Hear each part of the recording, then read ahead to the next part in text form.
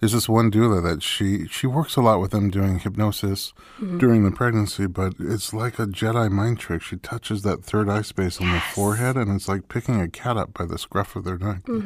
Mama just totally relaxes and lets go. And it sounds like you had that kind of moment also.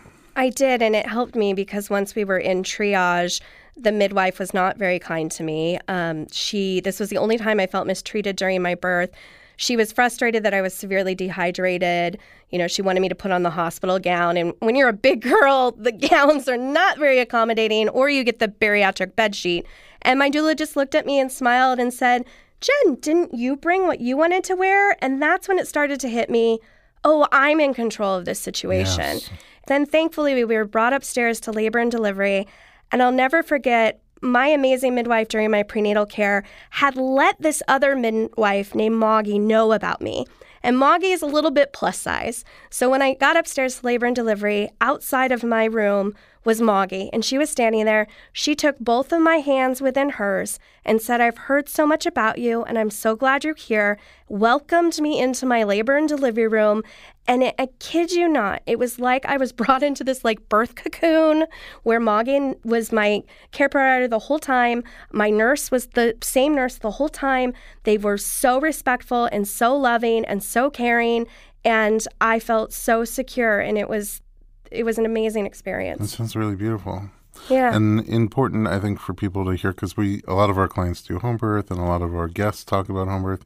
It's important to hear that you can have a really beautiful, respectful birth at a hospital where you do feel empowered and you do feel in control. And there was some magic in that room. I tell you, I talked to the midwife. We went out to lunch after, and you'll hear more of the birth story that changed my whole life. But she told me that she was supposed to leave. Her friend went into labor and she was supposed to leave, but she knew there was a reason why she needed to stay with me. And it gives me chills because, what happened during my birth is it was beautiful. My doula supported me and everything was great. My mom arrived on a one-way plane from California to Colorado with 2 hours to spare. Like everything just flowed out beautifully. But at the very end, when it was time for me to birth my baby, my midwife said, "Climb up on the bed on your knees." And I got on my knees, and then I was facing the wall. So I wasn't facing the circus that arrived behind me because my son was early. I didn't see anyone else. My doula had counter pressure on my back. My midwife was there supporting me. And it was the most transformative and powerful position for me to be in, because throughout my pregnancy, I had researched, natural childbirth and labor positions, but I didn't think about actually giving birth because I was so afraid to be so exposed and to be so vulnerable. And my legs are big, so can I put them in the stirrups? And what will people think of my big body on display? And here I was not on display. And my midwife kept the bed sheet over my bottom, and then when I would push, she'd bring it down. So I still felt that security each time in between. And my husband caught our son. I mean, it was just the most powerful and profound moment. And I'll say before Brayden was born, my doula whispered to me and was just like, "Trust your body."